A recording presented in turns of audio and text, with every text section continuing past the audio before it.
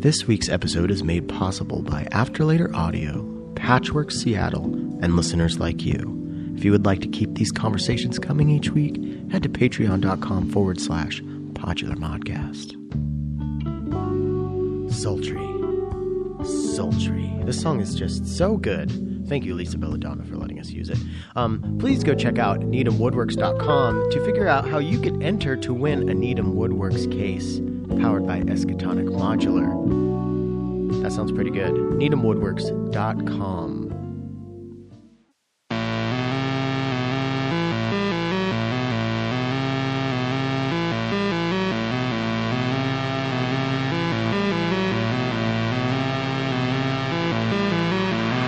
Mod Bods, welcome back to another episode of Podular Modcast, episode 96.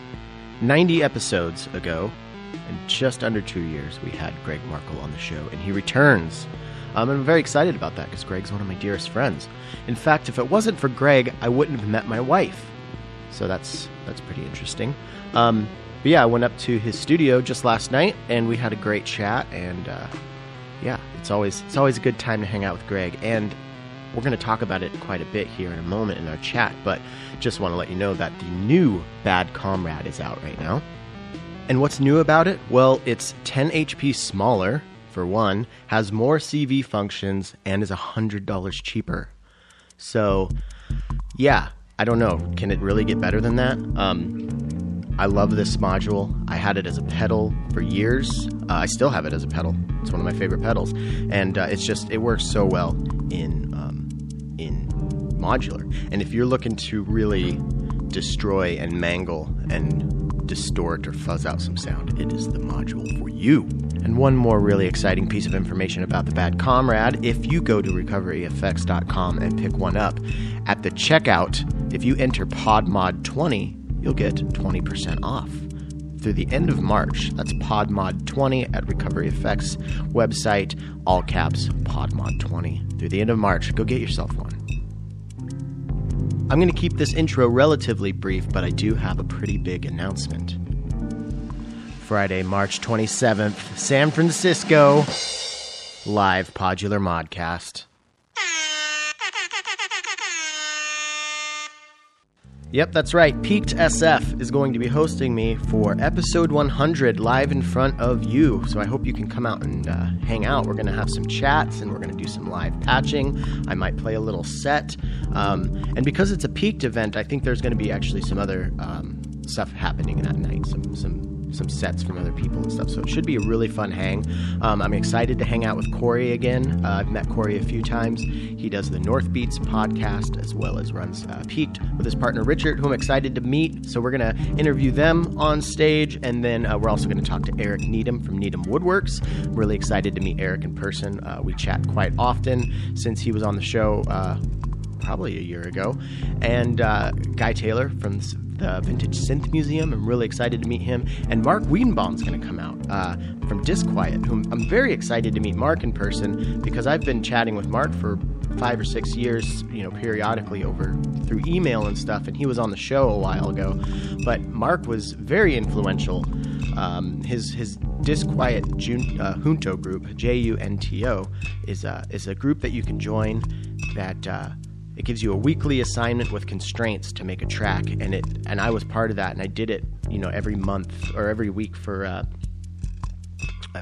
few months, and it really cracked my head open as far as creativity and what was possible with making sounds. And I'm not sure that I would be here talking into this microphone at you had it not been for his group. So thank you, Mark. I'm really excited to meet him in person, and I'm excited to meet you.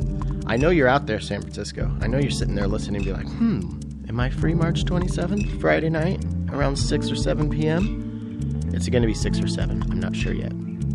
So yeah, Friday, March 27th at Supply Frame in San Francisco, live PodMod. So stoked. And while we're on the subject of live PodMod, I might be doing some other exciting stuff around the North American continent this year. I can't announce it yet because it's not totally nailed down, but there's some cool stuff. may be happening. And the reason I bring that up is, do you have cool stuff happening? Are you having a synth fest in your town or synth meets or anything? Do you want me to come out and hang out and either play a set or do a live podcast? That's kind of my dream. So if you want if that sounds like something that would be fun, hit me up and we can figure out the details. So I've been talking about this new release that me and my friend Tess just put out into the world, the Stutterpunk EP by Tim and Tess. And I'm still really proud of it. I still want you to listen to it, but it's kind of it makes sense to talk about it a little more in depth right now because Greg Markle is our guest, and Greg created the Cutting Room Floor, which is it has a stutter option on this, for it's kind of like this weird glitchy reverb delay pedal that's now a module. I've talked about it a lot. You've heard me talk about it. But anyways, the reason this is called Stutterpunk is I got that pedal and it just like that and a Volca Beats was kind of my jam for a really long time. So if you listen to this EP, pretty much every drum beat is a Volca beat with some sort of cutting room floor on it, and that's how it got its name, Stutterpunk, because of the stutter function on the cutting room floor. So yeah, please go check that out. It's on Spotify or Bandcamp at selfcenterrecords.bandcamp.com. Also, there's an Animals at Night record at selfcenterrecords.bandcamp.com, and that's Greg's electronic project. We talk a little bit about that in the show. Love that record. Also, just before we get into this, I got the Afterneath from Earthquaker Devices. It's a lot of fun. There's a demo video for that up on my YouTube page, so please go check that out. Now enjoy a couple seconds of Tim and Tess before we talk to Greg.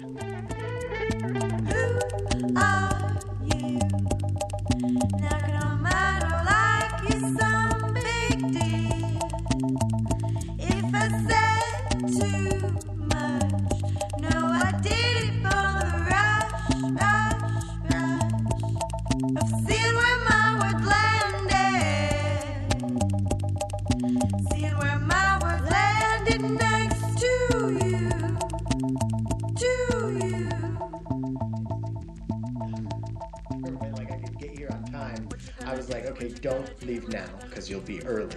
So I waited 15 minutes and I still got here at 6:54. So I drove down because I was like, I don't know what it is. I mean, it's almost as bad as somebody who's late, but I'm like perpetually like way too early. So I'm always like driving around the block before I end up going somewhere.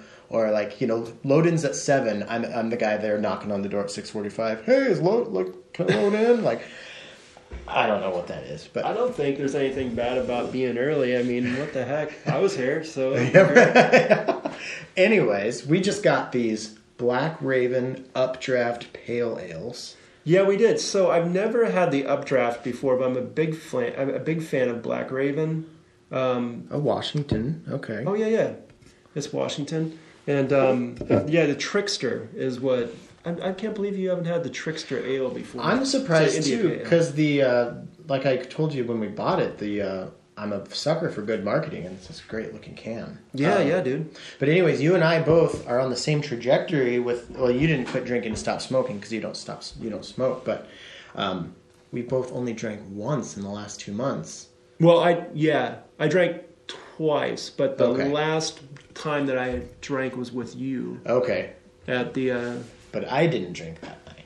And that was the hardest part about that night. I mean, it actually wasn't too hard not drinking, but when because you and I were talking about it for like an hour and a half before you had your first beer, and I was like, we were both kind of like, oh, I don't know, and I was like, I can't do it. And then you came back with that beer, and I was like, oh, damn, that looks good. But yeah, I broke. Well, because I could, because I was just trying to do a dry January. Yes, and same here. I wanted a month without smoking, but by the time the month hit, I didn't feel like I had enough distance between me and cigarettes. But so I just went 2 months. That's kind of why I did the little bit of extra time with the drinking, was that I just felt like it just wasn't enough. A month isn't enough, I don't think, if you want to try to like stop doing something that you do regularly as like kind of a not to stop doing it forever, but like if there's something that you want to try to, I'm going to eat healthy for a month. I mean, even after 2 months, I'm kind of like, fuck, I think you got to do like 6 months to feel I think reassessing your relationship with, for me, like alcohol. Mm-hmm. If you take a little time off, it can get you into a healthier habit. Definitely. So, like, for me, it's like I did the extra month mostly because, like, it's just, I kind of try to always gauge how much I'm drinking and, have a little, my limit, my weekly limit. Mm-hmm. Right. And, so it's just another one of these things that I have to kind of keep track of, like how much have I drank, how am I going to get home if I drink and that kind of stuff, and because I don't want to be driving and drinking and driving, having the fuzz stomp on my buzz. Yeah, but you said it perfectly, like the reassessment of the relationship. And so I had my first beers last weekend, and I actually kind of made me still think, I didn't feel very good. I didn't really enjoy it too much. I enjoyed the taste of it and everything, but afterwards I just felt like very full and gross. But I also ate hot chicken, and it was pretty spicy. So this is my trial run again, and if I don't like it, if it makes me feel kind of gross again, I think I might just stop for an extended period of time. Well, we're only going to drink 2 beers tonight. Only 2, but let's crack these fuckers open. And this is only 5.5. 5.5, we're good. Yeah. Woo. Cheers. Cheers. Hell yeah. That's tasty. Oh, this is good. It's very good. I do really miss the taste of beer. Want to grab some coasters? Oh, you can. It's no big deal. Well, you made this beautiful table here. I don't want to fuck it up. I've been trying to break it in a little bit, so... Oh, yeah? Rub some stuff around on it, scratch it up a bit. It is pretty nice. Yeah, I put the tongue oil on it, but it looks a little bit too... It needs to be roughed up a little bit. Yeah. So, I looked it up. Do you know when you were last on the show? Well, it was one of the first few. Mm-hmm. Well, I guess probably I'm going to guess maybe one of the first 5. You were episode 6. Oh, okay. In April of 2018. So we're almost 2 years. Almost. And I'm going to look. I'm not getting out my phone to talk. I looked it up and I forgot to look at the... I think it'll be so cool if it works out this way, but we might be one off. Last week's episode... Dude, you were episode 6. You're going to be episode 96. Whoa. Well, I was... So, originally, for everybody in PodMod land, I wanted to do one... we were kind of planning on doing one in the summer because we have a pedal release coming out then, and so I've just been kind of looking ahead. Mm-hmm. But we have the new Bad Comrade 4HP coming out Monday or Friday. So technically, it's going to be out over the weekend. So we thought we'd just do another one to kind of promote it. And so if you're listening, down with that? If you're listening Monday morning, it's like freshly released. Yeah, if you're listening Monday morning, it's for sale on the website right now. And it will be if you're in Seattle, it'll be at Patchworks. And then shortly after that, it'll be in all the other stores that carry our stuff. But the cool thing about the new Bad Comrade is that it's 4HP. Yeah, that's what I'm really excited about. And it has a mix function instead of the volume function, which people have been kind of asking for. Mm-hmm. I think it's a cool addition, and there's a CV function for that as well. Oh, cool. Very cool. What else? I think... still has the freeze button. It has the freeze button. And it still has the triangular graphic, which I didn't expect to make the cut, but I love that. Because I've always loved that graphic. What's the original version? 12 HP? 14. 14 HP. Yeah. And that was your third module? It was the first one. Oh, it was the first? Yeah. Oh, I didn't know. I thought Cutting Room Floor was the first. No, the Bad Comrade was the first one, and then the Cutting Room Floor was the second one. Okay, so with Bad Comrade, it was your first module you made because, as a listener probably knows, but if they don't, Recovery has been a pedal company for... How long was it a pedal company before you even did a module? 6 or 7 years? Or yeah, more? I was going to say about 7 years. Yeah. Okay, and Bad Comrade was, one of your better better known pedals, or what you're known for that in Cutting Room Well, Floor? it was the first one that kind of put recovery on the map. Okay. Before that, I was doing. I really started doing clones of like the DoD 250, the gray box version. Yeah, because yours got stolen, right? And you went to buy a new one. I think you told that story on your first episode. And so yeah, and I started selling them on eBay, and just was like, I've always really enjoyed building, and just like getting into the selling of them was super fun and rewarding, and I just started just kind of ballooned from there. And so the Bad Comrade was the first one that was like, my thing. But you'd had a handful of pedals before that. Yeah. Right? Yeah. So with going over from... one of the things that I mostly wanted, like I was thinking about what we were going to talk about. And I think the main thing that I was kind of wanting to pick your brain about is how much has your operation changed, and how much has your vision of creating modules changed since we last talked? Because that was 2 years ago, and that was relatively close to when you first started doing it. So I imagine a lot's changed. I mean, you just cut, 10 HP off of this thing? And having a volume knob on stuff, like you don't see that too often. So was the original Bad Comrade and Cutting Room Floor, were those almost, other than the power conversion stuff, was it almost just like the exact same thing as the pedal? Oh yeah, same exact thing. Yeah. And then even down to so it has CV, but it's basically, it controls the delay time, which the pedal does as well. And you could do that with expression on the pedal, right? Yeah. Yeah. And you still can. And yeah. Yeah. Yeah, dude, I've got the OG gray back before you started doing the colored chassis with the faceplate. It's kind of interesting to see somebody just sent one in, a couple weeks ago to have a switch replaced on it, and it's always interesting to see the old ones when they come back. It's like what I've just what you've learned and what you're doing different. As a designer, when that comes back, do you look at it and I feel like it could go a number of ways, almost like listening to music you used to make, or an album cover that you used to like or something. Is there a bit of nostalgia, or are you kind of fuck man, the new one's better? Do you actually, that's interesting because some of the early stuff, when I look at that, or look at some of my stuff that I've done here, or if it comes back, it's like, wow, man, that's it looks so much better now.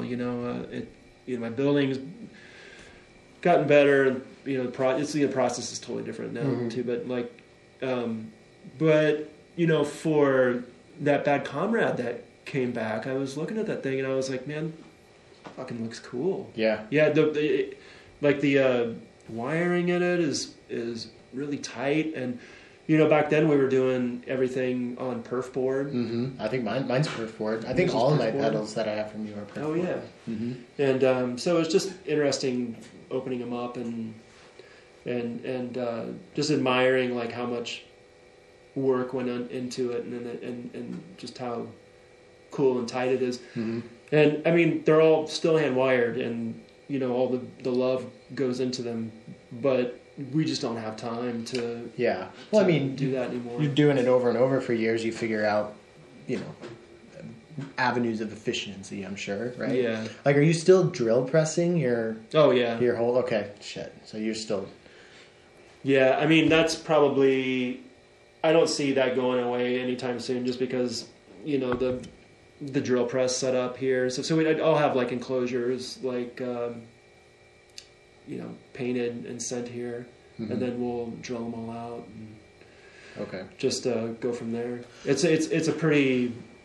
I don't know. It's a pretty painless process for me. It doesn't take that much time to do them. You've been doing it so long too. I'm sure it goes pretty quick. Yeah.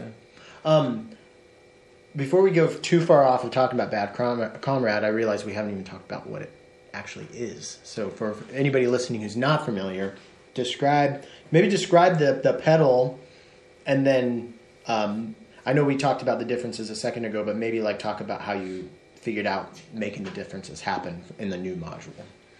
Well, the Bad Comrade's kind of a glitch, pitch, slice and dice thing. It's a distortion with a delay that has a kind of a gate on the delay.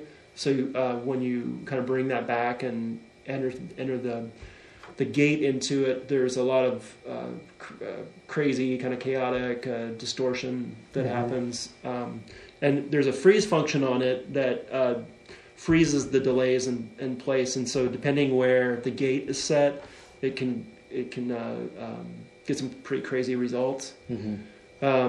So it can do, you can just do a straight up distortion with it by gating those delays completely. And I think that's a really cool way to use it. And there's a couple of different flavors of distortion you can get that way with using the distortion. Using the freeze in conjunction with that, or where the delay time is set. It can get kind of a messier, kind of squelchier distortion if the delays are at maxed out and the gate's all maxed out, but it's opposite direction, right? And the just using the delays, I think, is just a crazy fucking cool chaotic thing to do. It's one of my favorite pedals to use. And so talking about how that goes in with the Euro Rack, I think it goes. It's really cool now because there's the blend function instead of the level.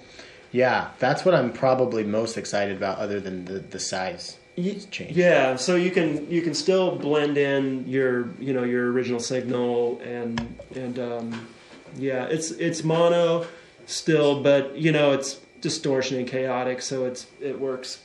I think it's totally suitable for mono, but yeah. And I mean, this is a thought I had the other day, especially looking at like Lenny's stuff, the After Later stuff. Yeah. Small and simple is kind of what the Heritage line is right now. You have an oscillator, an envelope, and a filter, or whatever.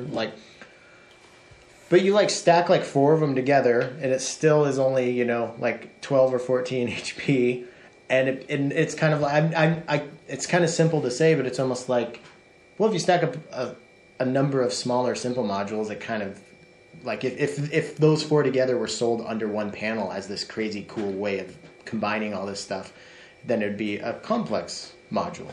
And I could see something especially with the size and the price difference of the new Bad Comrade, if you really wanted stereo, which would be cool, get 2 of them.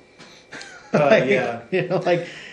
I've been kind of hesitant to, because people will figure it out, I guess. But when I think about one of the coolest new features of the Bad Comrade, the new one, is that it's $99. Yeah. So the old one was $199. So it's all SMD components for this one, and it's a little bit easier to build, less time consuming, and it's less materials. So that's how we're able to do it. How much of a challenge was it to squeeze it? I mean, seriously, 10 HP cut off of it. It's enormous. Well, for just a little special FYI for the podcast listeners, so there'll be other releases coming out this year with that will be revised to be smaller, and so I thought I'd start with the Bad Comrade, being that it was the first thing that we released. The 14 HP is pretty ridiculous size for it, and I thought that would be the easiest one to kind of get down. When I first, it was hard for me to have a moment of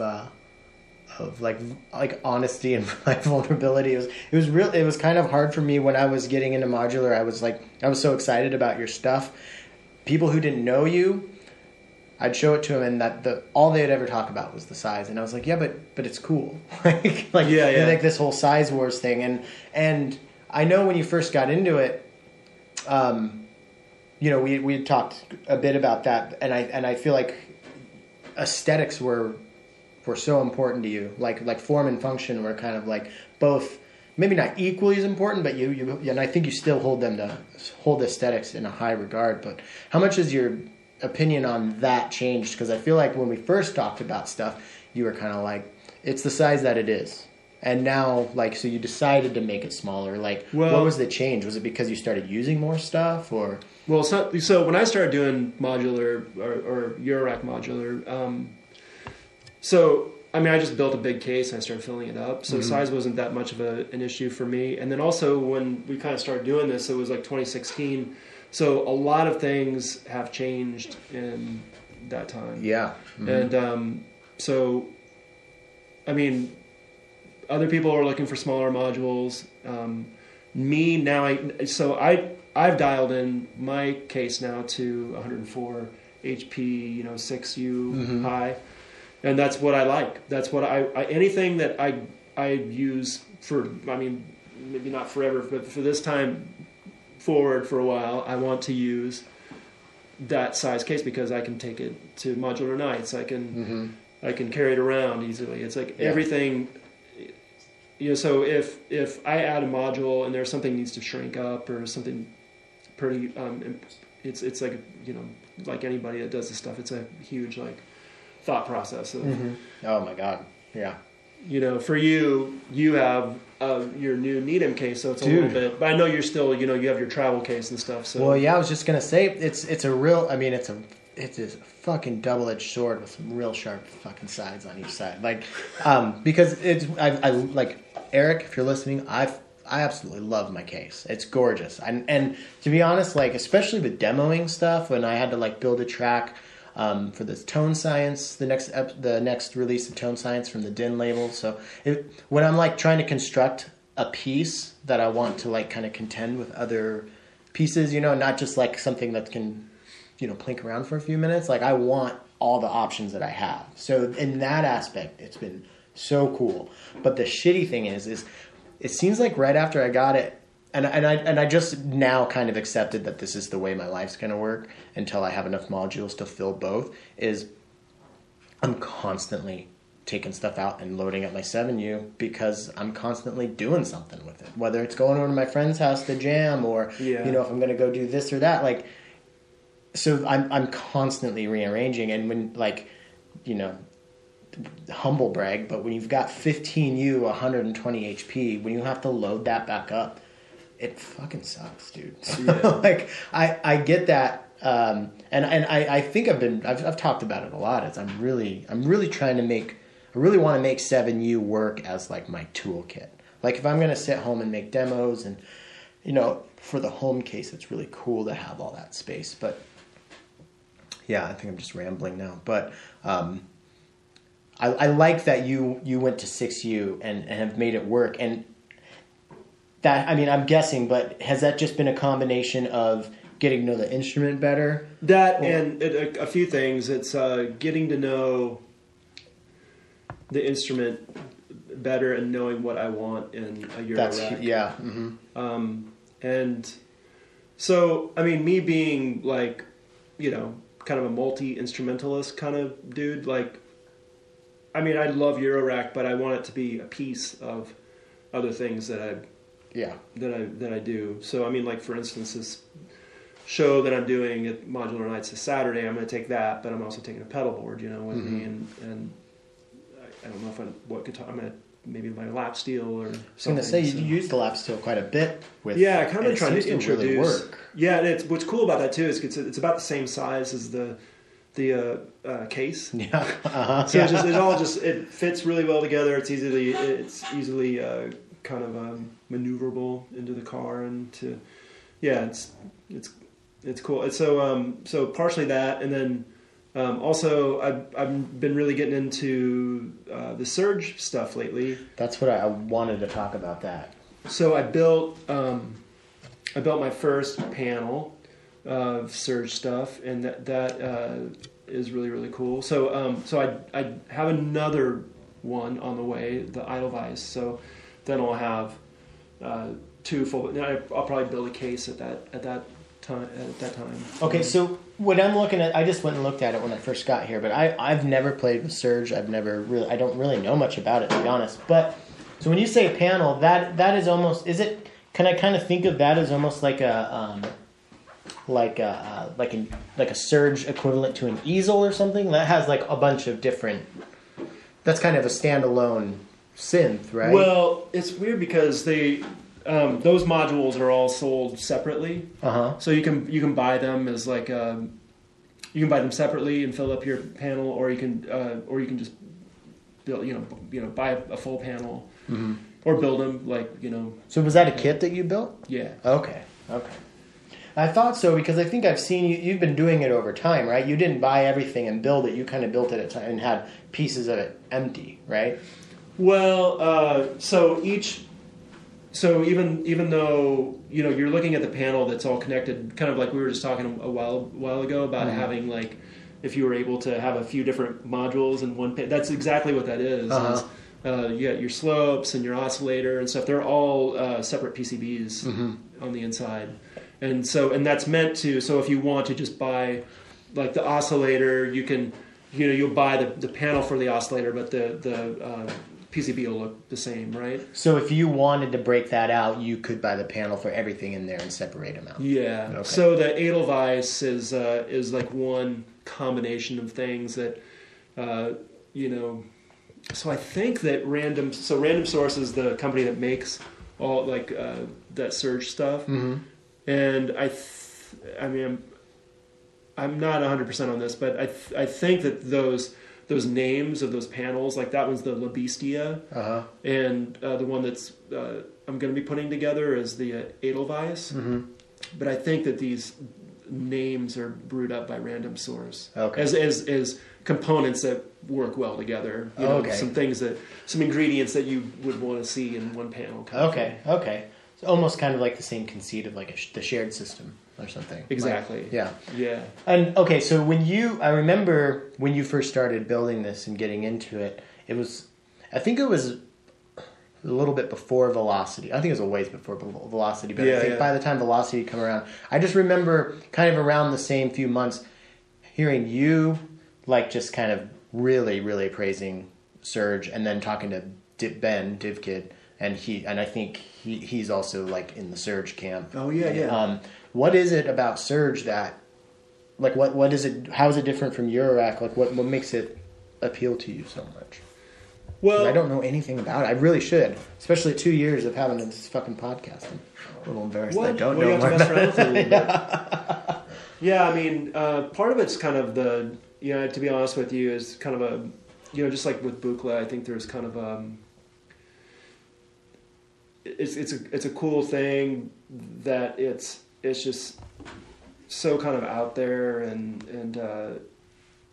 unique. It's just, and Serge was a designer that was doing it early on in the day. So like a lot of these design, like for instance, like there's the slopes was really influential on the modular world. Yeah. I mean that's what Maths was heavily influenced by Surge's slopes, and just just sounds great. That's another thing about it. I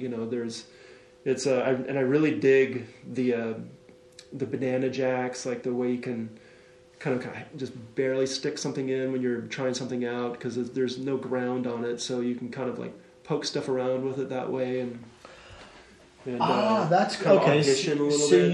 you can kind of test out a connection before fully committing to plugging it in. Yeah, that's cool. I didn't know that. Also, with so Buchla is the same with the lack of ground and the banana jack, and Kyle Swisher was telling me, and since you're you know about this stuff because you build stuff. How does this work? Like because you have the molt, the banana jack. They're built-in molts basically. You don't need buffered molts because of that, and is it because of the lack of ground? That's what Kyle was saying. Because of the lack of ground, you don't need buffered molts? Oh, I don't know about that. Okay. Kyle, what are you talking about?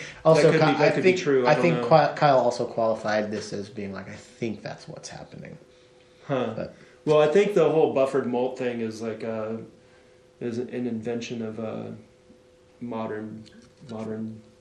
I mean, nobody really, I don't think, really started thinking about buffered this or that until people were running 20 effects in a line. Yeah. Losing signal loss and stuff like that. Yeah. Yeah, that's interesting.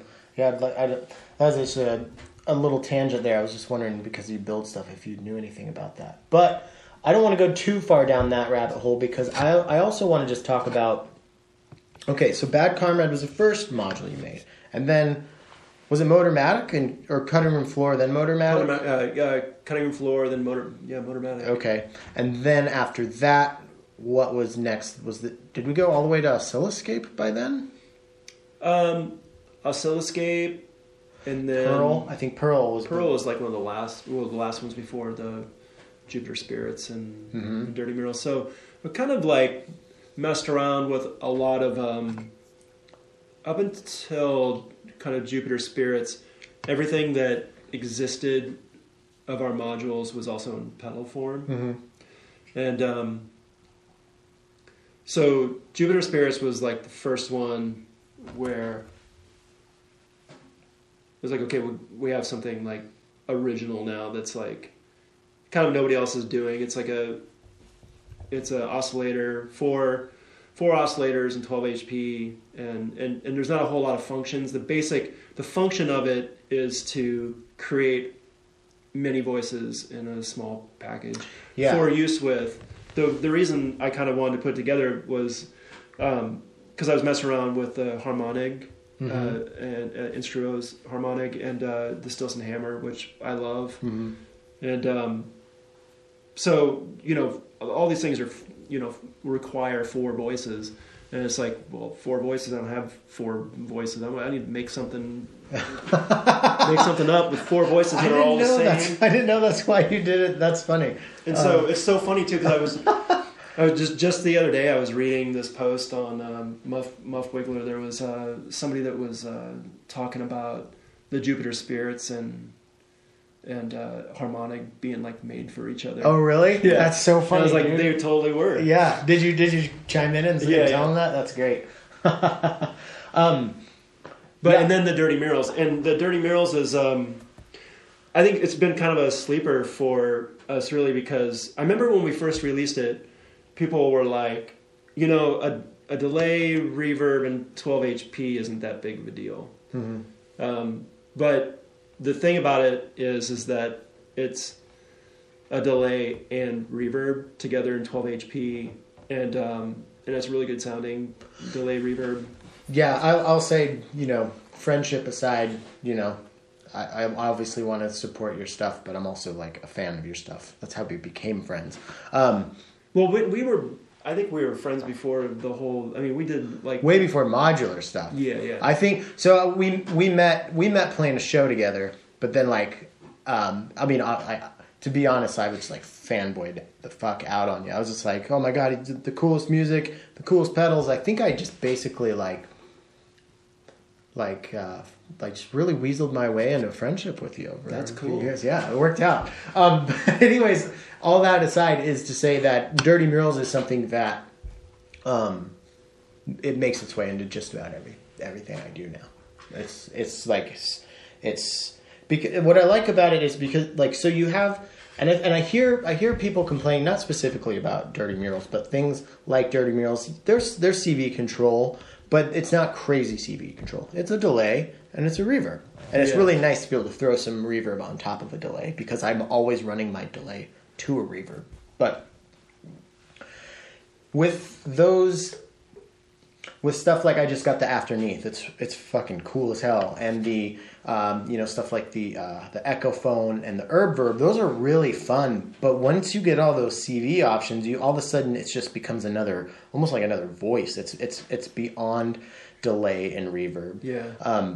It's so nice to have something that is just your clinch delay and your reverb, and I think so.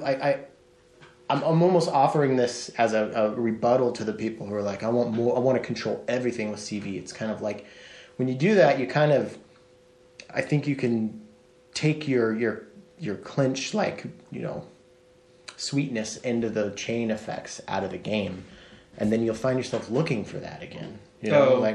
Yeah. Well, that's why you can just get another reverb. But Yeah, I always, as a builder, I always kind of forget that everything is. I mean, everybody wants to be able to control it via CV, and honestly, it's not that hard of a feature to add. Mm-hmm. There's some, yeah. I mean, as a pedal builder, that was something that was kind of difficult to wrap my head around at first. Yeah. But yeah, I'm fully on board now and understand it and utilize it myself. So I wonder how much of it is a knee-jerk reaction though, because like I've even found myself, if I look at something, oh, okay, there's CV for this and this. Okay, why isn't there CV for this parameter? If I'm looking at module X.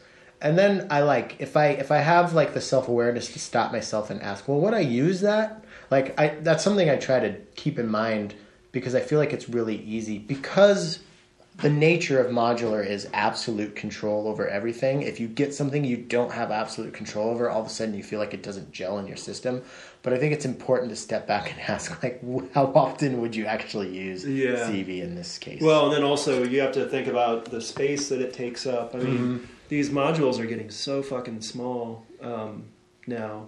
And it's almost like... Yeah, I mean, we started kind of talking about this earlier, the aesthetics thing versus functionality, and aesthetics are super important to me. If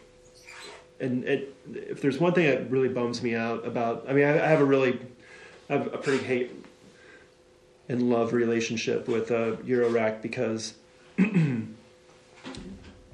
it just looks so fucking, like, most of like Eurorack setups like look like shit because of the mismatch. And they're all mismatched and stuff, and a lot of because people are so set up, thinking about like functionality, and like a lot of the aesthetics kind of go out the window. But I've always kind of tried to think about that, and it's very important to me. So it's very tough to take something like the Bad Comrade and shrink it down to 4 HP, and you're just like, and you're trying to take pictures of it in your rack to do like social media. Yeah. You're like, fuck, dude. Yeah. It's like, yeah. Well, can we talk about that for a minute? Because I'm the same way. Aesthetics, like, there's obviously like, there's a line where it becomes, like a let me rephrase this. I also really like aesthetics. I want my system to invite me to play it. If it doesn't look good, as good as it sounds, like there's still a part of me that, like I said, I want it to like say, hey, look how cool I am. What is it about aesthetics that's so important to you? well, What do you think that is? I mean, you want something that looks cool, that's inviting to you to play it. I mean, why do you want the house that you live in to be one color or the other? It's like, I just I think it's. Don't mean to put you on the spot, because I feel the same way and it's hard to define, but I mostly wanted to bring it up because I have seen a lot of people kind of take the counter and talk shit about people who maybe spend too much time on a panel design or something like that. And well, it's been a long time since I've wanted to pick up an Ibanez gem and jam on it. Yeah, right. And it doesn't really have anything to do with probably how it plays. Right. It's a fucking shitty looking guitar, and if I saw someone play one in a club, I'd probably fucking laugh at it. Yeah.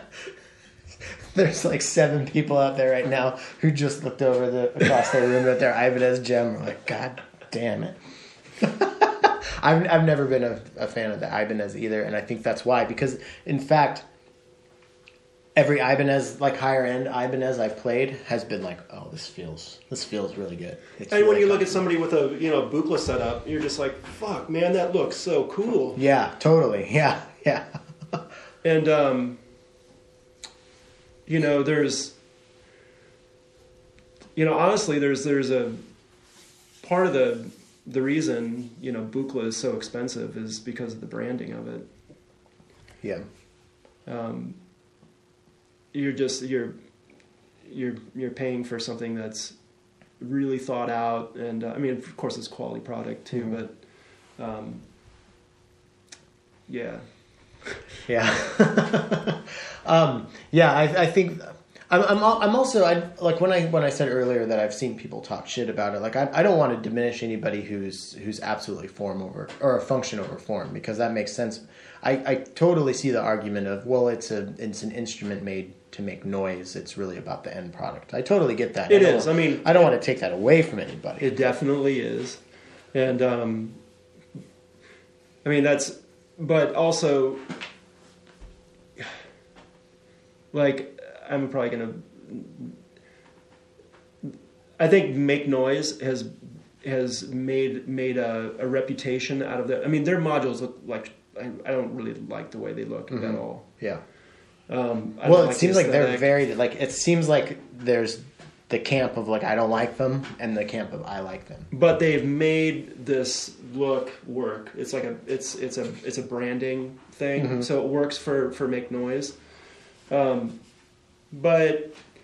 I think so taking away the whole aesthetic element of it. And there's a few. I think modular Eurorack modular in particular has kind of has cheapened itself a lot in the last like 3 or 4 years with the DIY stuff and the aesthetics. Cheapened? Do you mean like monetarily, or cheapened like? What do you mean? Cheapened monetarily. Yeah. You've seen like Make Noise products because of all the DIY. Not. We have a real good friend. Like after Neath does fucking great versions of the mutable instrument stuff. Mm-hmm. I'm sorry, the mutable instrument stuff. Yeah. And that's not what I'm talking about. I'm talking about like cheap, stuff that's not built very well. It's just kind of like if you've noticed over the last like 3 or 4 years, it's kind of ruined the brand, I think, of mutable instruments. Yeah. And part of that is you don't know what you're getting when you're buying a DIY build. Yeah, I think that's been like the major complaint. And then it's just, what is this? It's just...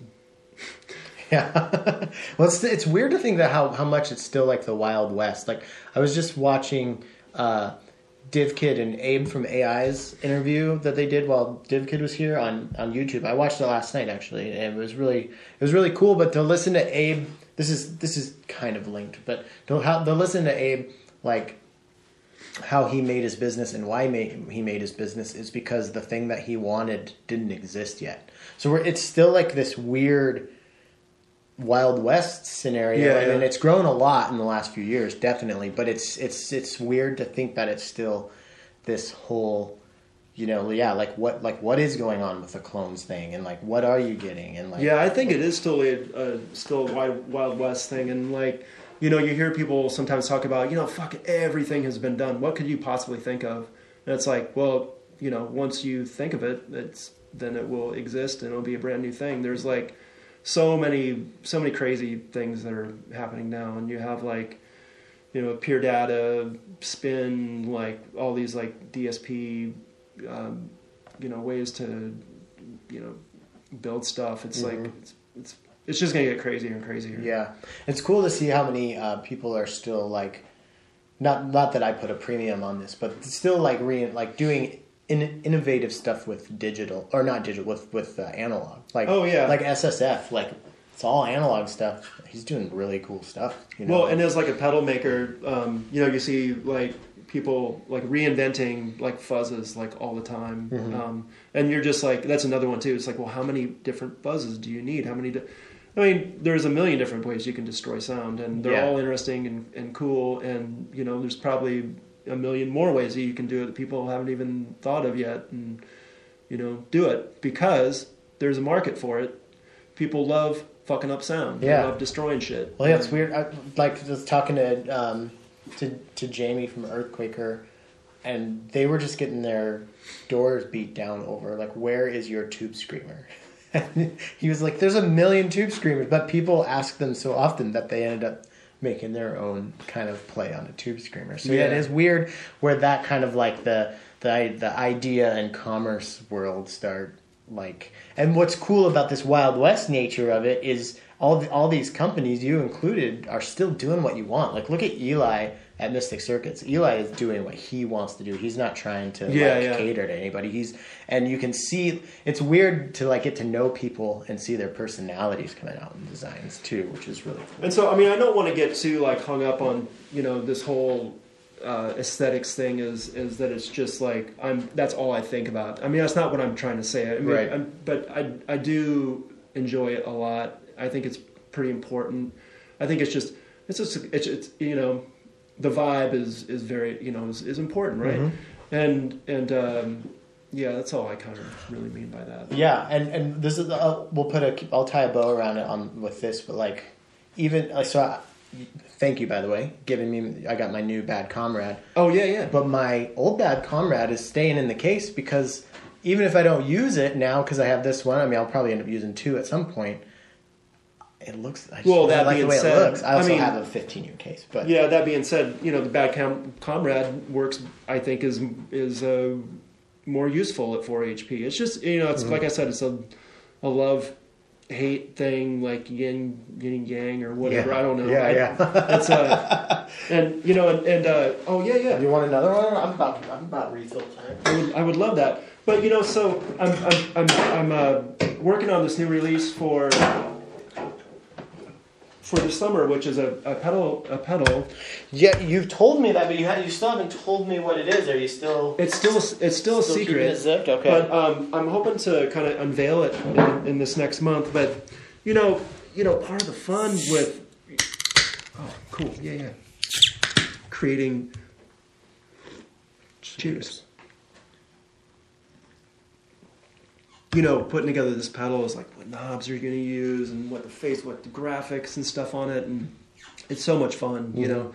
And so with designing a module, you're just like, man, there's no room to do anything on this faceplate. This is kind of crazy. That's been everybody I've talked to's biggest complaint about just designing, whether it is the aesthetic side of it or just making it work in a certain size or whatever. It's just like it seems like such a more challenging format to really work with. But just, you know, and just to think about the whole, like, the aesthetics thing, and I was talking about Make Noise, and that's just my own personal thing, but some people really fucking dig that. Well, I was going to say, it's pretty funny that, like, I feel like you and I put a similar premium on aesthetic, but I actually really like the way the Make Noise stuff works, and I've heard people say, well, yeah, the hieroglyphics don't make sense to me. With me, like I look at it, maybe it's just the way my brain works. But the I look aesthetic at it is and kind of like, actually grown on me a little bit. Yeah. However, I still I look at like you know, when you get a Make Noise. I was talking to Bradley about this, and he was saying, well, the graphics just totally make sense to me. Yeah, like I think it's a really good. I think they're super confusing. Yeah.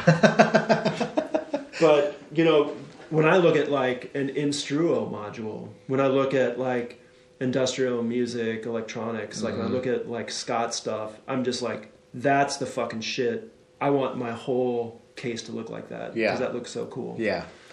Yeah, I think well, and looking at the aesthetics of the recovery room that we're sitting in here right now, like I think you like a nice like clinical like precision. I like clinical. I like precision. You like it clean, and maybe I'm a little more, because I was talking with somebody about this the other day. I know we said we were going to stop talking about aesthetics, but you know, somebody who, you know, some people want a grayscale panel, everything they have, and make it look uniform. I want mine to look like a fucking crazy quilt that you made out of all sorts of different shit. You know, I understand. That's a look in itself, and that's cool too. I mean, I put fucking stickers on everything I get, pretty much. Not my Needham case, don't worry, Eric. But like. Annie, okay, so what should we talk about? We got a little bit more time. I guess you mentioned, you hinted at earlier, are you kind of doing overhauls of everything that you've done in smaller versions? There's for this year, so I have a couple of like proper releases that I'm planning. But in addition to that, so for when I was planning the new year, I threw in revamping the modular stuff to be, for instance, the Motormatic is next, but Okay. and so that'll be a stereo Motormatic. You'll see it when it comes out. The cutting room floor will get a revamp. Wait, so when you talk about Motormatic, because that's basically 2 ring modulators in one. Is there going to be one stereo and just smaller? It's going to be, well, so there's 2 in one, so it's going to be, basically the same with more CV functions. Okay. And I'm hoping 4 HP instead of that's a 14 HP one, so it'll be shrunk down considerably. Mm-hmm. Wow, that one in 4. Okay, that was the one that I always thought like made sense with like the function and size because it was 2 in 1. Basically. Oh, well, I mean, why not have it be 4? Yeah, right. Yeah, no, 4, right? Yeah, I didn't think you could get it. That's pretty cool. But there's a lot of room to be that's another super obvious one. No, the cutting room floor is going to be, I'm hoping to kind of get that to maybe 8. Mm-hmm. That's going to be a lot more challenging because it's a lot more complicated, but still one of my favorite effects of all time. Yeah, and so one of the things about that one is, there's the level thing because the pedal had the level. Yep. But the blend feature would be so much more useful on that. Mm-hmm. And well, there already is a blend on it. Well, there's a blend for the delay, so I'm trying to figure out how to. So there would still be. So part of the thing of the cutting room floor is that it's not just a delay, but that's fucked up. Yeah. But it's supposed to emulate, a signal hitting tape really hard. The original signal, not the delays. Right. So even if the blend you're affecting the delay time, right? But when the delay time is, or the delay blend, I'm sorry. When the delay blend is down all the way, you still get that tape compression. Mm-hmm. So it would be cool to be able to blend that in as well. So are you saying like you would get your clean signal out of it a little bit? Yeah, more? yeah. Okay, yeah. Because that's if I had to change one thing about it, but it's also kind of like the character of it that I've grown to love is if you take the delay out of it, it's kind of like almost like not a distortion. But well, it would still be it would just be a simple blend function to blend your clean in with that distorted signal, and then have the delays trail as well. So you're just thinking about going to smaller pots then, because there's 6 knobs on it now. So you're going to go down to 5 smaller pots. Oh, there'd still be 6 because you would need the level would be replaced by the overall blend. I don't know how to label it right now, but oh, I see. Okay. Like you'd get like a delay, wet, dry, and then a blend of the actual signal for the whole pedal. I gotcha. And then that actually and then CV functions for that, and then I don't know what else. Yeah, probably it would be cool to manipulate the warble, the which is basically, so you have the warp, right? Mm-hmm. That kind of bends the sound, but then you inject the LFO into it. So it would be kind of cool to maybe control both parameters of those, which would be easy to do. So you're still like figuring it out then, right? Oh yeah. Okay. Yeah, it's been kind of a crazy last couple months because I didn't realize how challenging it would be to throw in. So I've been really working hard on this new pedal for summer. Mm-hmm. And so I didn't realize how challenging just the revamp of this Bad Comrade would be. And I mean, you always forget how much. You got to do the social media stuff, get it in stores, and do pictures and videos and all this shit. And so, and then on top of all this stuff, the virus. Yeah, right. Oh, fuck, we haven't even talked about that. Yeah, that's hit everybody really hard. Yeah. So and then going back a little further than that. So, my friends like Lenny and like Abel know about this. Like all these people that build so China shuts down at the end of January for Chinese New Year. It's like a big celebration, Yeah. And so it's like 2 weeks of just like, okay, everybody knows you got to get your orders and you got to get your part ordering and stuff for anything you're getting direct from China. And so I was already itching at the end of like this Chinese. Okay, I got PCB prototypes I want to order and stuff. Can't wait till Chinese New Year is over. Yeah. And Chinese New Year ends, and it's COVID-19 time, and the whole fucking country shut down, and nothing can get like it was. It took what normally would be like, dude, it's so fast to order prototypes. It takes them like a day and 2 days to DHL over here. So it's like, like at the most like a 4-day process, right? So it turned this into like a 3+ week process to just, and the last time I did this, what did I fuck up? Why did I have to change this? And like, I can't even remember now. Oh, fuck. It's like, because if you're used to working within a 4-day window, those changes are kind of like, it's nothing. Yeah, I know exactly. It's fresh in my mind, So even until I just got the panels back for the Bad Comrades like on Monday. Shit. Yeah, I had you them got them all on Monday, and they're going to be on sale next Monday.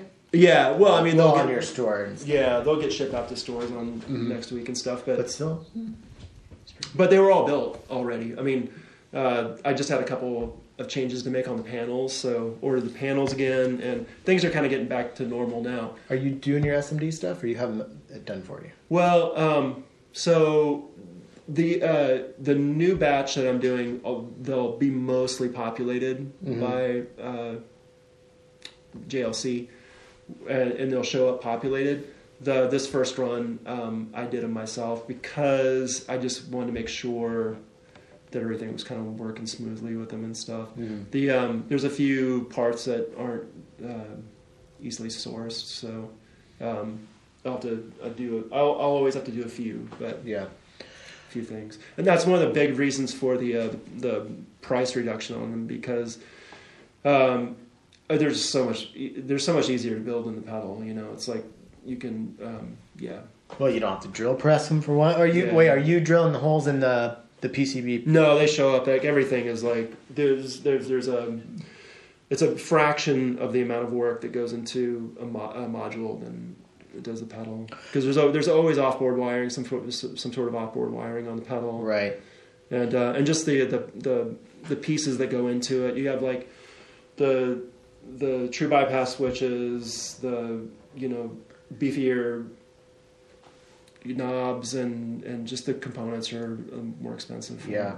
Yeah, that makes sense. And so it sounds, well, you were talking earlier, like pedals are maybe easier to design because you have a lot more options with like chassis size and everything. But once it's designed, modules are much easier to pump out. They're easier to rip out for sure. Yeah, when I get you get a store order for modules, you're just like, yes. So the future of recovery, like just keep on going with word pedal and modular? Well, I just want to go and do whatever I think is fun at the time, and whatever I'm inspired by. Right now, it's it's pedals and modules. And to be honest with you, dude, there is so much stuff that I want to do. There's just not enough time in the day to do it all. And it's you're busting you're like, you and I have talked quite a bit about this. You're waking up early and putting in long day, because on top of all this, you're also recording and mixing bands and recording and mixing your own stuff. I'm recording other people's stuff a lot less these days, just because everything is pretty much getting taken up by Recovery Effects. But I still like to do it because I'm really passionate about. I love mixing and doing stuff with other people and making records, But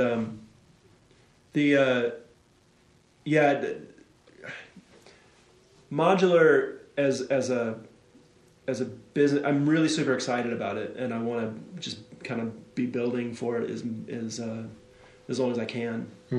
But the bread and butter is pedals for us, really. And do you think it's because you've just been more established, you just had more time with that? Do you see a time when, I mean, I know you can't predict the future, but like, can you see a time where the modules take over pedals, or do you want that, or like? So as I as I've said, I'm very super passionate about the modules. I mean, that's my main, like one of my main instruments right now. Mm-hmm. But you're like one of the reasons I'm into it. There's a huge like glut of modules out there right now. There's like a lot of manufacturers, and as we were kind of talking about before, it's kind of difficult to design for Eurorack in a way because I love using it. I'm kind of obsessed with it, but I'm so serious when I say I have this, this love and hate relationship with it. Yeah. As a user and a manufacturer? Yeah. I could see that. And you see people like Landscape and Folk Tech doing these, and Soma with the Lyra 8, mm-hmm. doing things they're just like, fuck Eurorack, fuck these four walls that you put me in. Yeah. With like, yeah. I kind of feel that a little bit with modular Eurorack in particular, is that I've kind of been dreaming about doing, like a system, like something. Yeah, we've talked like about a standalone that quite a few times. thing. Yeah. But then I say that, and then I really don't mean it because I love Eurorack as well. Yeah. Well, I thought that was the way everything was going to go. I was convinced, with the Microvolt and the what am I playing? The No Coast, stuff like that. The what is it? The like is it Erebus or something like that? What is the one I'm thinking of? The Dreadbox. Yeah, the Dreadbox. Yeah, so stuff like that. I really thought that was gonna because of the price of entry to modular is so high. So like these standalone systems are a way for people to get started in a way that they can actually hit the ground running. And then you see something like the Pittsburgh had the Microvolt, but now they have that Voltage Lab, which is kind of like this. Yeah, kind of cool. I thought more stuff like that was, and it could still, but I don't know. I think I was wrong. I talked about that for a long time, thinking like I'm just going to see more and more companies doing this, and I haven't. Oh, just doing the I'm going to do my own format kind of thing. Just kind of like standalone stuff. Yeah, it's funny that can interface with modular, but. That's funny you say that because I feel like I just see this explosion of just people doing their Chat Lombard, it seems like there's a ton of people just doing their own things. Yeah. Well, the shitty part about that is I look at all that and I don't know any of these people's financial circumstances, and I don't want to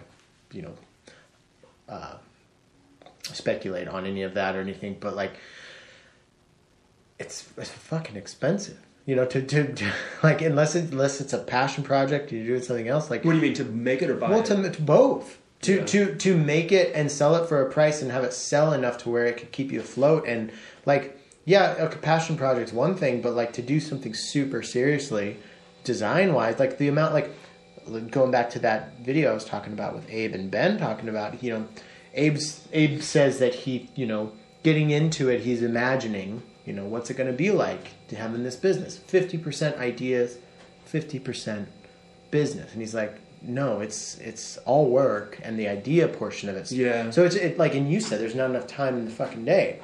So I look at these, and it's because of the capitalistic component of it or whatever, just the financial component of it. It's kind of winging everybody in a way. What would create with given unlimited resources? What would the creativity be? I don't know. Well, as a user, you mean? No, as a manufacturer. As a manufacturer. Both. Well, both. Yeah, both. But ultimately as a manufacturer. Because we're living in an age right now where, like I was saying, you can get prototypes done in 4 days. You can get... There's a lot of manufacturing options. There's these 3D printing. You could do a fucking ton of different stuff and on the cheap. And I think that's one of the reasons you're seeing this explosion of manufacturers. Okay. Is that it's just because it's accessible for if you have an idea and you're smart enough to execute it and have the hard work to build it and get it out there. you can actually, there's people that will be interested in it. I mean, it's totally possible. And so there's a ton of people doing it. And the cool thing about it is you can actually get the price down far enough to where you can sell, like, you know, you can be a really small manufacturer making like 500 units of something, and like that's how I started doing this stuff. It's I mean selling stuff at like low. That's one of the reasons I've started drill pressing my own enclosures, and I still do them. It's because I order a small amount of enclosures, and I see what are the orders coming in. You know, we have store orders coming in. So if I can fucking rip out 20 enclosures of the cutting room floor and get them going, you know, this few days or whatever. You know, it's like your overhead costs are so you don't have to invest a whole lot into it, you know. But then you got the investment of the time too, right? Yes, that's a whole other thing. Yeah, right. Yeah. Well, shit, man. We're getting damn close to fucking. Fuck, dude! I thought we were just getting started. I had a bunch of things I wanted to talk to you about, and we haven't hit any of them. Is there anything that you did want to talk about that we haven't? Like, seriously? I wanted to talk about. I heard that I listened to your podcast with Mitchell, Mitch, Lance, who from Empress, and that dude is so cool. I love Mitch. Yeah. And I heard you guys talking about the left-handed guitar thing. The left-handed guitar thing. Yeah, he's left-handed. Right. Yeah. Mm-hmm. And he was saying that he recommended that you don't, like if you're a left-handed guitar player, don't make the mistake of like picking up a right-handed guitar for a year or something, and then because you're never gonna really learn correctly on that. I'm a left-handed guitar player, and I start playing right-handed. You play right-handed. Yeah, you're left-handed, but play right-handed. Okay. But I think that's what he does though too, right? Yeah. Mm-hmm. When you said left-handed guitar player, I was just clarifying that you don't play guitar left-handed. Yeah. No, I play like a traditional right-handed guitar, and I think it's one of the best things that I really took to guitar at an early age. Yeah, you were like what, like 10, 12? Like 5 or 6. Oh, really? Okay. Yeah. Wow. Okay.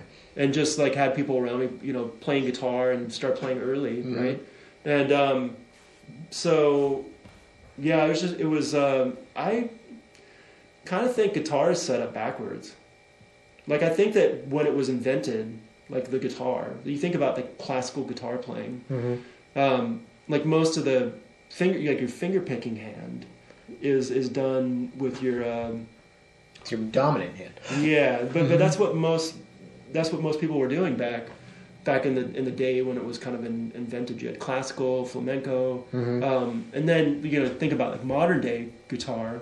It's like your dominant hand is doing so much more than just holding down a chord. It's like doing pull-offs and bends and all I know, shit. I've thought about that. It's like actually my dad's left-handed and has a guitar, and I tried to just play like a G chord on a left-handed guitar, so I'm using my right hand, my dominant hand, to do the chord shape.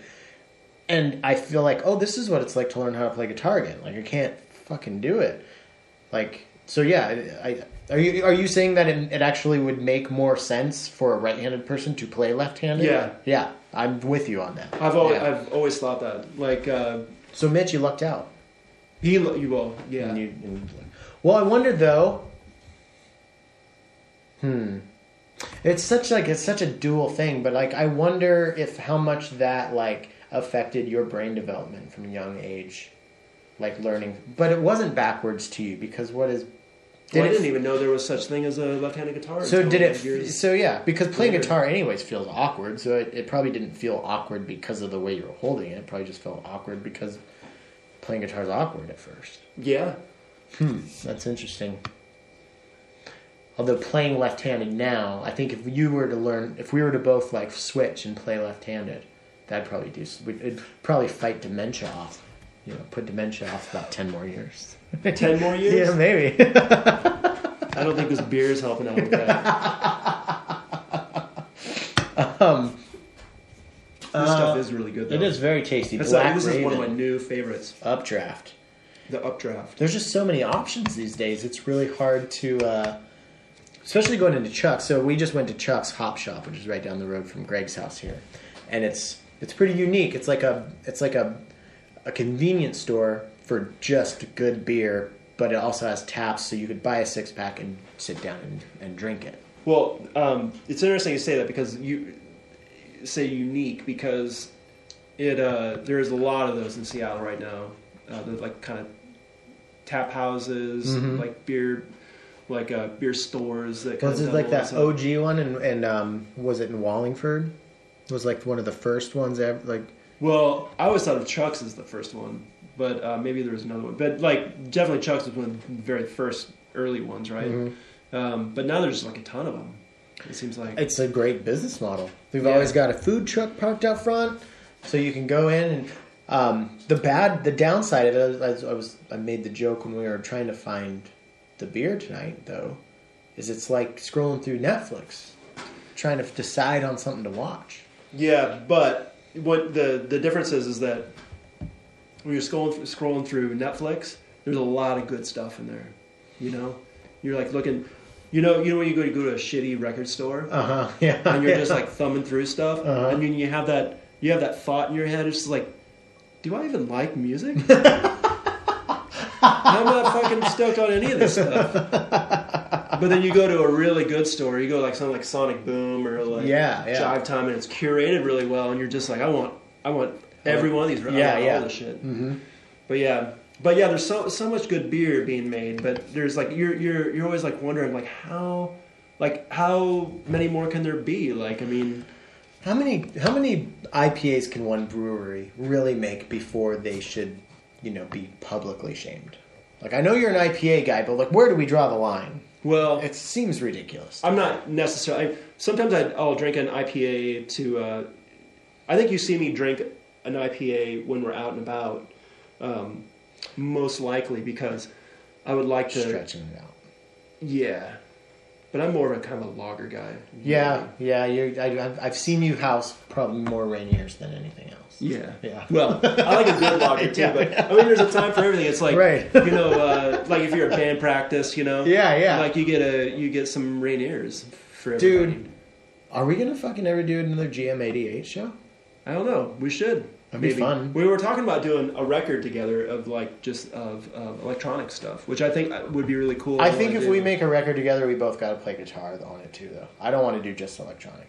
But although you had the idea, because you like something that you've always done is you always seem to build in some sort of constraint to whatever it is that you're creating for a particular project. You got to have rules. You make a rule for each, and your rule was Northwest only modules. Yeah. And I started wondering if that would be possible. I did too. If we could count After Later and the clones, then we got it. Yeah. We should do a record with just After Later shit. Dude, well, I think between Scott, you, and After Later's own. Well, I mean, if we count Northwest, when we got Portland, then we could build a couple things too. If we need like a VCA or something. Yeah. Because I think if you said you said Northwest, that would basically just be like making a module. Includes IntelliGel too. Yeah. So if we include Portland and IntelliGel, then it wouldn't actually be a constraint, really. Yeah. Between everything that 4MS, like all the Portland people have, like we'd have everything we needed. Is there 4MS makes all sorts of stuff. Do they still clock? Does 4MS still make the their resonator? The SMR?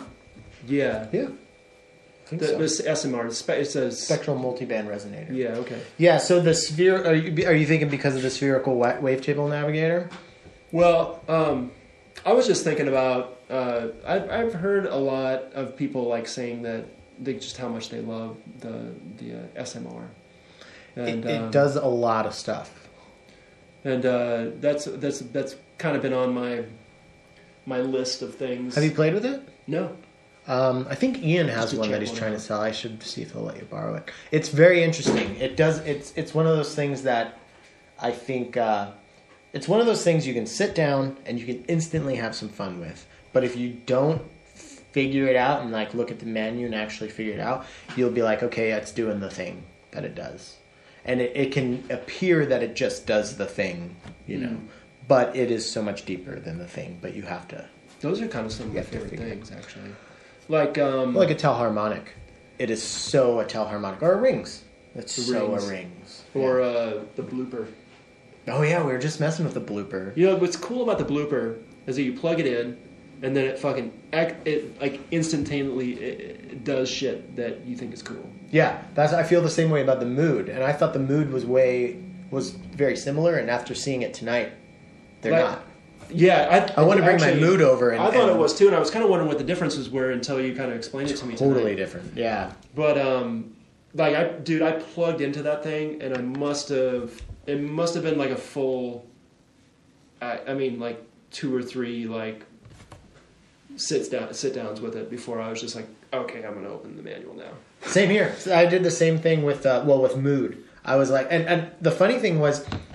So I've mentioned this a few times, but I have a few not rules, but things that I'm looking for in a piece of gear is like the ideal piece of gear is something like I was just talking about with the SMR. That you can sit down and have fun with it, telharmonic. You can sit down and have fun with it, but then to fully utilize it, you got to spend time with it, and you actually can like grow with it, not grow with it because it's not growing, but like mature your knowledge of it. Like it's almost like there's like a lifespan to things, you know. And I think the blooper and Mood are totally like those things. And so like sitting down with the Mood, the weird thing is like it had that instantaneous quality to me, but I didn't understand what the fuck was happening. Like cool shit was happening, but I didn't know like what it was. Like I did something cool. It seems like the blooper's a little less like that, where it's like it kind of acts a little bit more like a traditional looper, but does like more stuff. Yeah. Than that, but yeah, it's it makes me want to get the. We should get together and A and B him and fuck around with him. And Joel, if you're listening, I'd love to see what you can do with some modules. Those pedals. Yeah, that's actually another thing we never really talked about very much tonight is the people getting into modular from guitar pedals, like other companies and stuff. Yeah, it seems like a natural progression. Kind of. It'll be interesting to see what Earthquaker does with that the Afterneath. Yeah, I would love to see like if things go satisfactorily enough for them to where Jamie wants to pursue it more. I would love to see what comes out of his brain in the module. You see some people kind of like jumping in to it and then be like, okay, that's not kind of like Game Changer. I don't think really had like a with their plasma. Oh right, yeah. Mm-hmm. I'm just speculating, but I think the response from that probably wasn't what they expected. I think same thing with Dwarfcraft. Dwarfcraft is like totally out of the game now. Like unless they're planning something. But I talked to Ben, but that was a while ago, and they did have plans. He mentioned it on the show. I'd be interested to touch base with him and see. But I was just going to bring Dwarfcraft up as an example because I don't know. This is all like just hypothesizing it, but I could see a company like Dwarfcraft wanting to do it, but because of the demand on the pedals and the success of the pedals is so high. Well, if there was a way for them, I mean, there's such a big company now. If they thought it was an opportunity, I think that they would make it happen. I mean, it seems like they spent like a year developing the Afterneath for Earthquaker. Chase Bliss, I mean, we don't know what's going on behind the scenes. I bet. That's true. And I don't know Joel. I've never talked to him, but I've heard him on podcasts and just gathering, just like watching what he's been up to over the last, 6 or 7 years. Like, pretty bright dude. He definitely, there's no way he hasn't thought about it. Yeah, but also, if he's, most likely Joel's a guitar player, so he's probably not going to be, somebody else is probably going to be designing it. Like, That's true. I think I don't know what like the case for is instance, like ZVAX, like even though it's like Zach's thing, I mean, like Eric from Buchla does all the fucking the design work for the Eurorack stuff. I mean, I bet you somebody with a little bit more knowledge of modular stuff would probably step in to do. Yeah, and that's where like the Dwarfcraft thing. I would like to see them put out more stuff because Ben does use Eurorack. Yeah. So, but it makes me wonder, like, what are you doing there? Are you checking your Facebook and stuff? Oh no! But I think a lot of people. I'm looking. I'm going to I'm sorry, I should have told you before I got on my phone. I'm going to our patch challenge generator. Oh Did I tell you that somebody made me a patch challenge generator? I knew about that just from listening to the podcast and stuff. I forgot that we were going to do that tonight. Are you up for it? Oh yeah. Okay. So hey, I'm going to give you the list of moods here. All right. There's a bunch of moods. I've read them off on the show, but we got rhythmic, happy, sad, angry, dark, light. Thank you, Sam Chittenden, for making this. Sam is also one of the editors over at Waveform Magazine. Yeah. And he goes by Tuesday Adventure on Instagram. Delightful chap. Thanks, Sam. Yeah, thank you. Well, it's the end of the night, and I'm feeling a little. I think I'm gonna go with easy. Now hit that generate. Give me some words button. Give me some words. Perfect summary. I don't know about that one. So because it's a random thing, they're sometimes they're not that great. But Morgan from Waring had a really great point. He's like, well, if you give me too many options, then it's not a challenge. But I think in something like perfect summary, that's kind of hard. So why don't we try it again? Well, it could be a summary of like what we're talking about. That's true. Yeah. You want to try it? Yeah, I'm going to do perfect summary. Okay. I'm going to try to incorporate... So what I'm going to do for this patch challenge is maybe incorporate a little of the surge, because we were talking about the surge. I saw it set up over there. I figured as much. And maybe we talked about pedals, so I'll try to incorporate a pedal for reverb. I'll use that Maris, because it's sitting over there with the stuff. This is awesome. And we were talking about Instruo. We were talking about Scott stuff. So we'll put some of that in there, and then we'll also tie it all in with the Bad Comrade. Fuck yeah! I'm excited to see the new Bad Comrade in action. All right, we're going to be back in 15 minutes, which is no time for you, but you have to listen to an ad or something.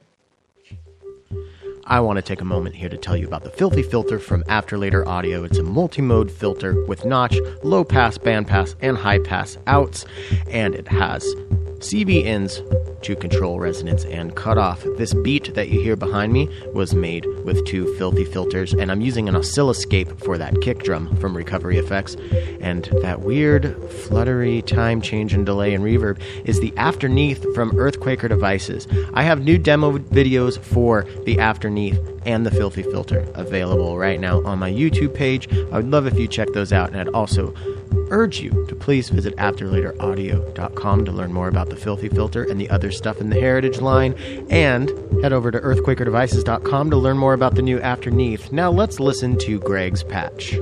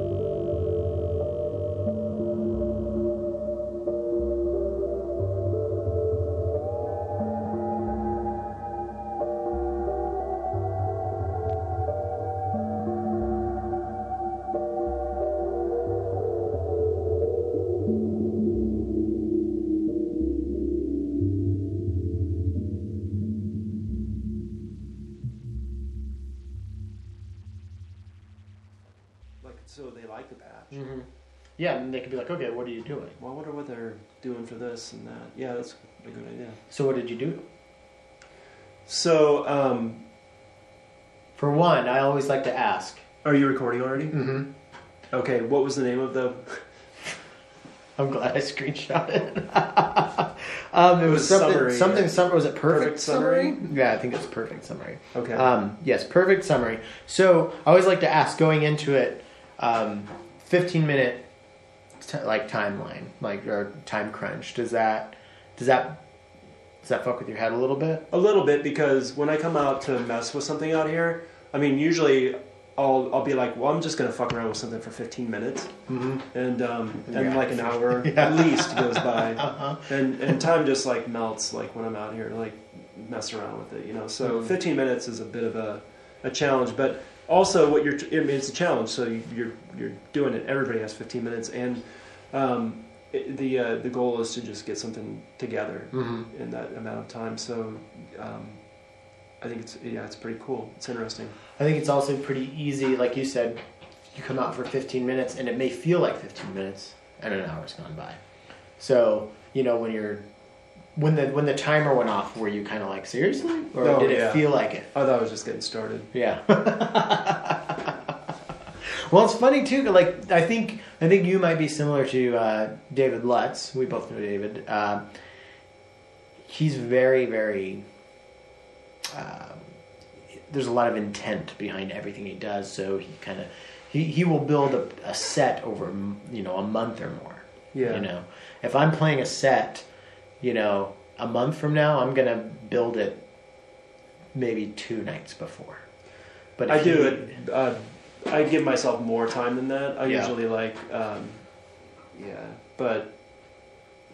So, I mean, one of the things I really like about modular is that I have a tendency to overthink things. I'm really obsessive compulsive. And so, when I first got into modular stuff, I would kind of like let stuff be a little more organic and let the instrument kind of play itself to some degree.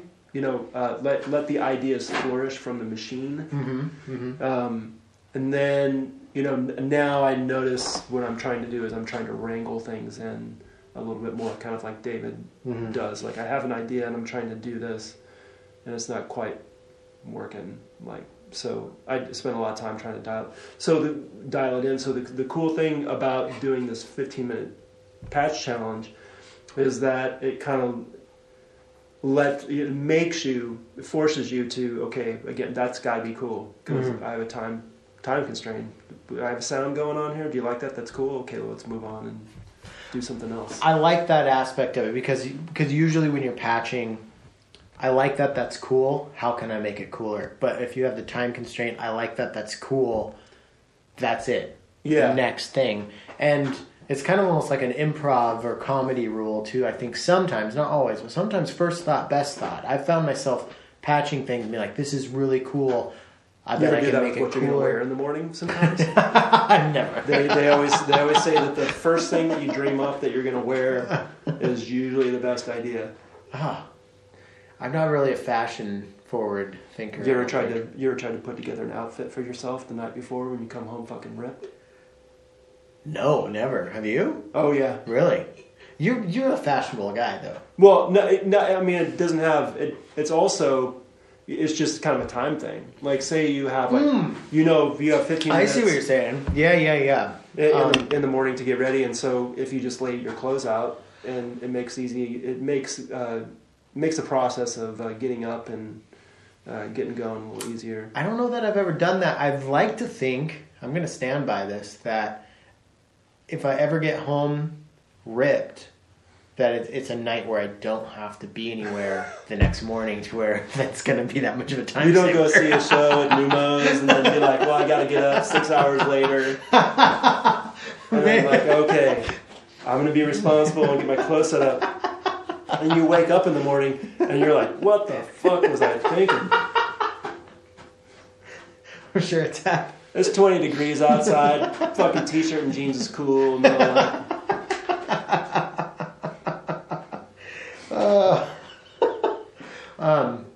shit, I had another tangent I was going to go on. based off something you said. But so what did you do?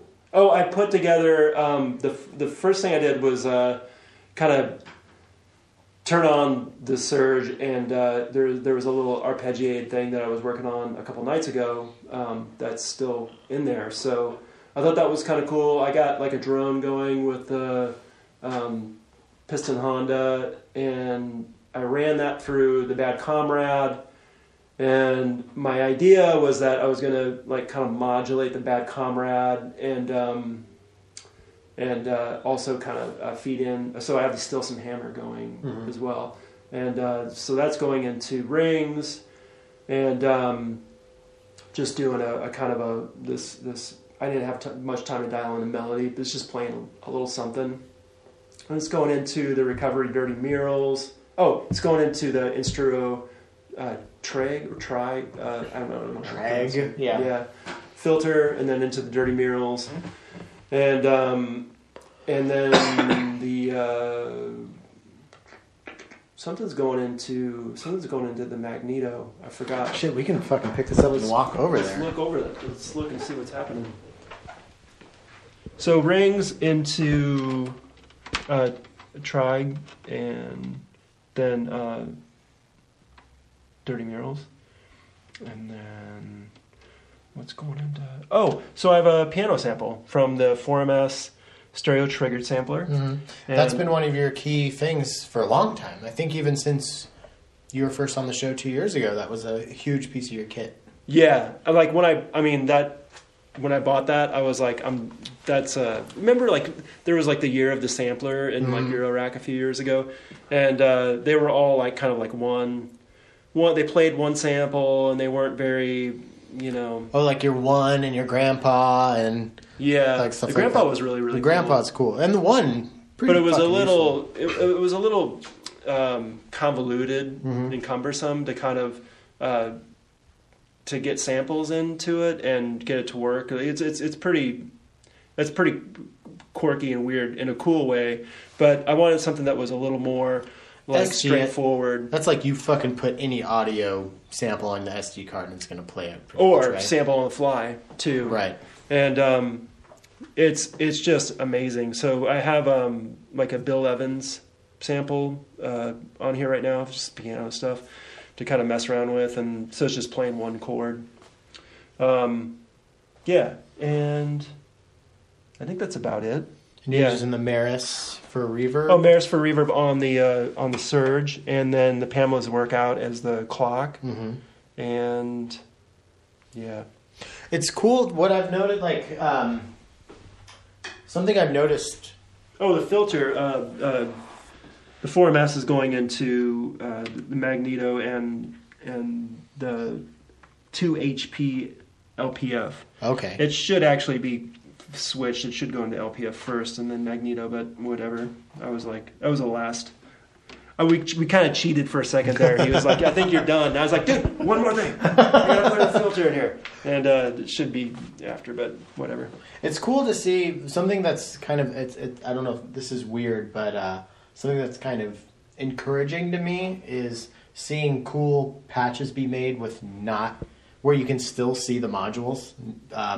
Because it's not like a nest of chords. Oh, yeah. I find that I make patches and it's like there's so many connections, and I think actually like I look back on my pre-modular days and the tracks that I'd record that just kind of get out of hand with too many sounds.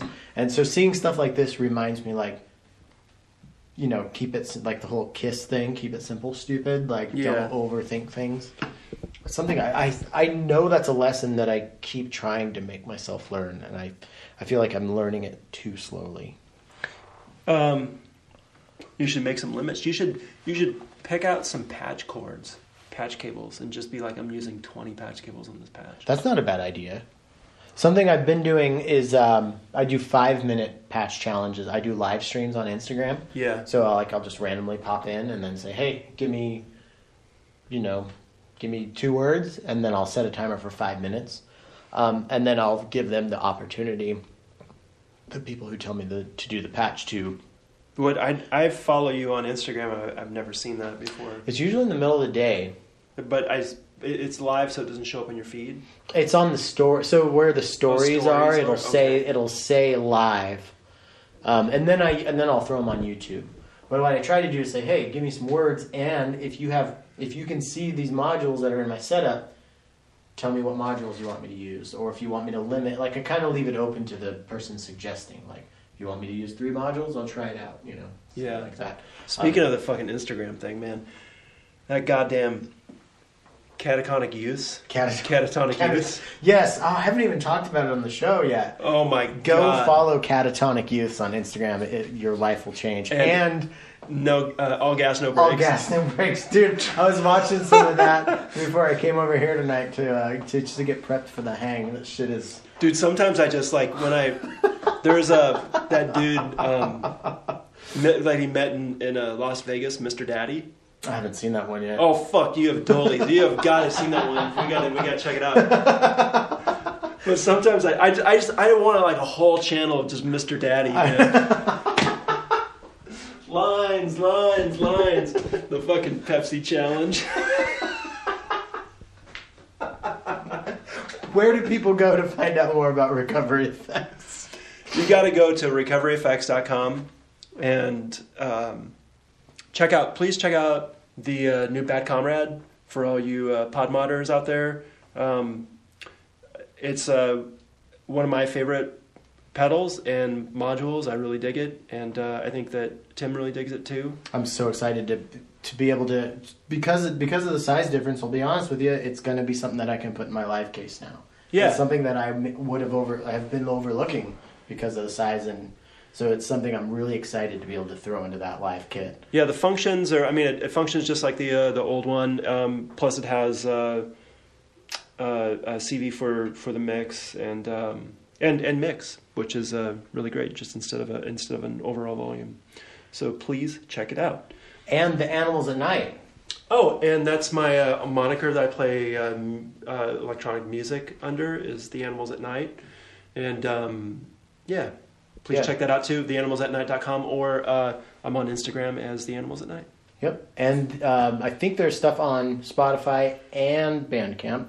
Self-Centered Records. There's stuff, the record that I did on your label is on there, and then Spotify has everything's on Spotify. Oh yeah, because the stuff that you did, the pre-modular stuff, the Animals at Night's been around forever. For like 10 years. Yeah, and some of the earlier stuff is almost kind of like hot chippy, not quite, but like kind of like there's vocals and it's electronic and it's kind of poppy. Yeah, the Animals at Night is always just kind of a project of whatever I'm working on at the time, like that is electronic and just I feel is just like my fun stuff. Mm-hmm. Yeah, totally. I've loved it, and the stuff that you showed me recently that's yet to come is like another step in a new direction. Which is mainly now all I say fun stuff, but it's all I kind of do now.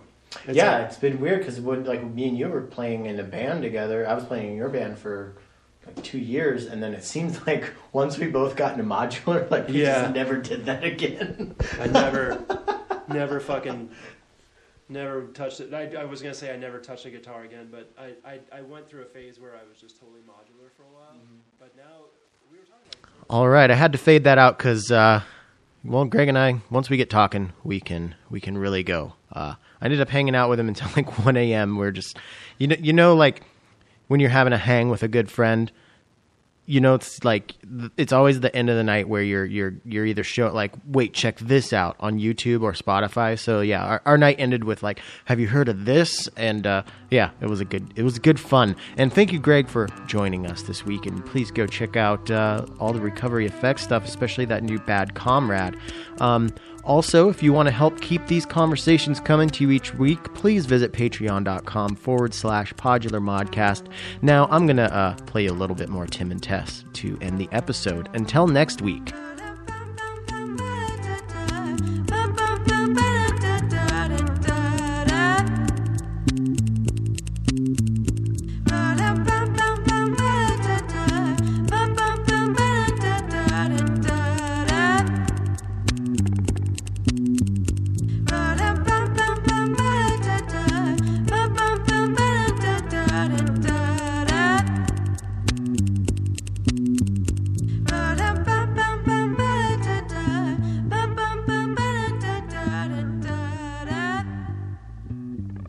super heavy for a second.